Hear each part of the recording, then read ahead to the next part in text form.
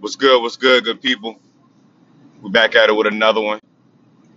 About to just jump right into it. This morning I didn't really get I didn't get some the correspondence this morning as I headed out to the gym to get our workout in this morning.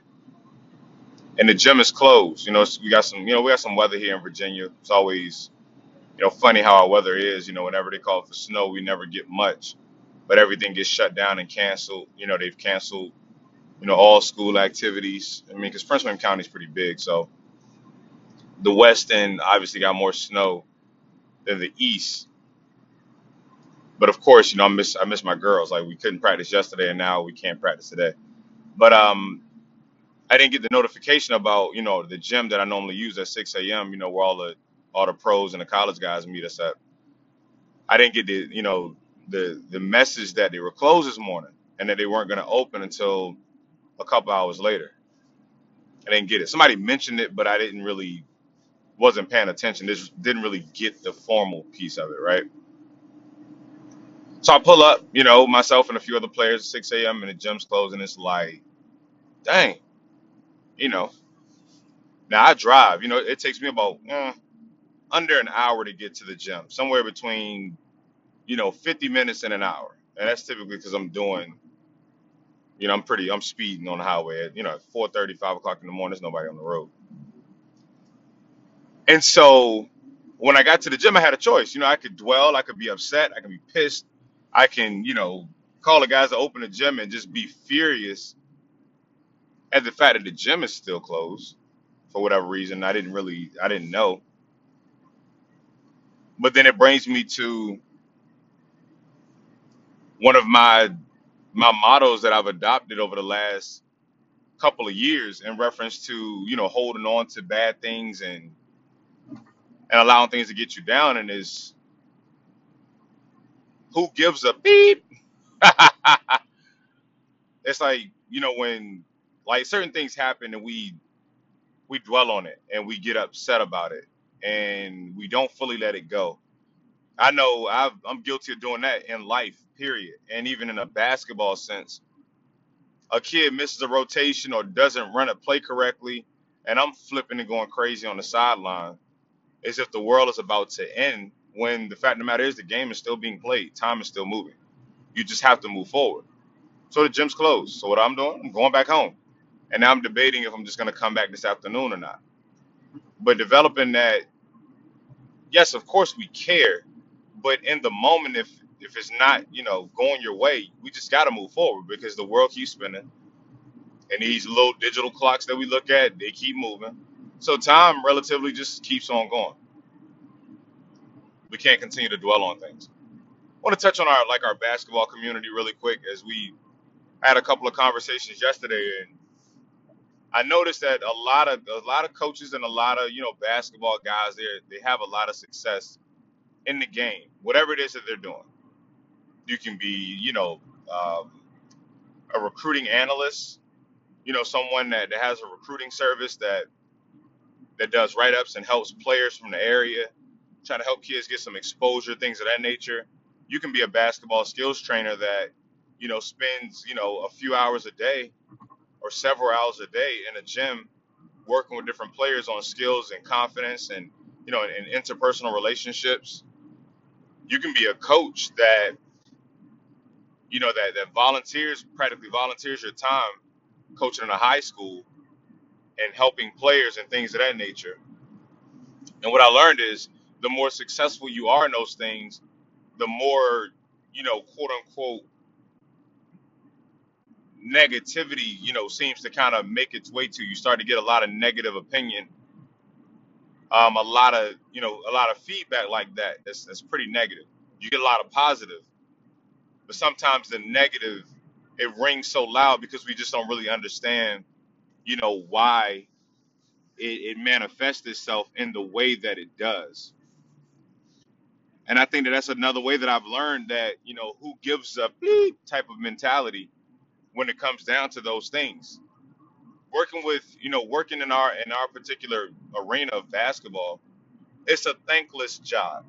Some of the things that I learned from my coaches when I was a kid, they still reign supreme with me today. And those guys weren't getting paid $100,000 to coach us. They weren't getting paid anything. They volunteered their time to do it. But I never got a chance to thank them. I just never could. Coach Troy, rest in peace. He was my first rec league coach. He coached me fourth and fifth grade. And Coach Jake, who was a realtor, right in the neighborhood that I grew up in. Like, my rec league coach, which was highly competitive, he was a realtor. He had gold teeth. He drove an infinity bubble. Like, he was my idol. He was one of the smoothest, coolest dudes I ever met. But it's a thankless job. But in our arena, we're so quick to say, these recruiting services, they're robbing people. These young people, they don't know nothing about basketball. How can they give a review? How can they analyze a player? Well, I mean, if you have eyes and you watch basketball, you can analyze what you're seeing, and it be your opinion. Your opinion doesn't make it fact. Your opinion is not, published and typed and printed in the New King version. I mean, the New King James version of the Bible. That's not what happens. Like, it's your opinion. Because a trainer doesn't teach what you think he should teach doesn't mean he's a bad trainer and that he deserves your backlash and your hate and your tweets with some level of a subliminal message that has this ridiculous undertone to it that just kind of like paints a picture of abolishing training, basketball training in our area. Or because a high school coach doesn't pick up a player that you think he should pick up, or he doesn't play your AAU guy the position you think he should, you try to smear that coach's name. He don't know what he's doing. He don't know what he's doing. That mentality of who gives a bleep, I think it makes perfect sense. I'm just not sure why we are in a genre, or not a genre, but we're in a time where we just speak so negatively about each other. And I don't think this is not nothing new. Like, opinions being negative goes far beyond today. I think the difference between today's hatred is you can actually create a login, a username,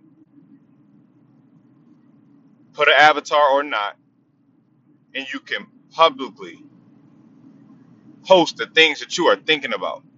Because I think Twitter is just where all the grown folks go, and they're either typing inspirational stuff or they are typing hating stuff, like stuff that is so negative about someone else. It's like, I don't understand why Twitter has become the place for emotions. Even I've jumped up there and I'll go crazy. But it's become the place of emotion, which is the most ridiculous thing I've ever seen in my life.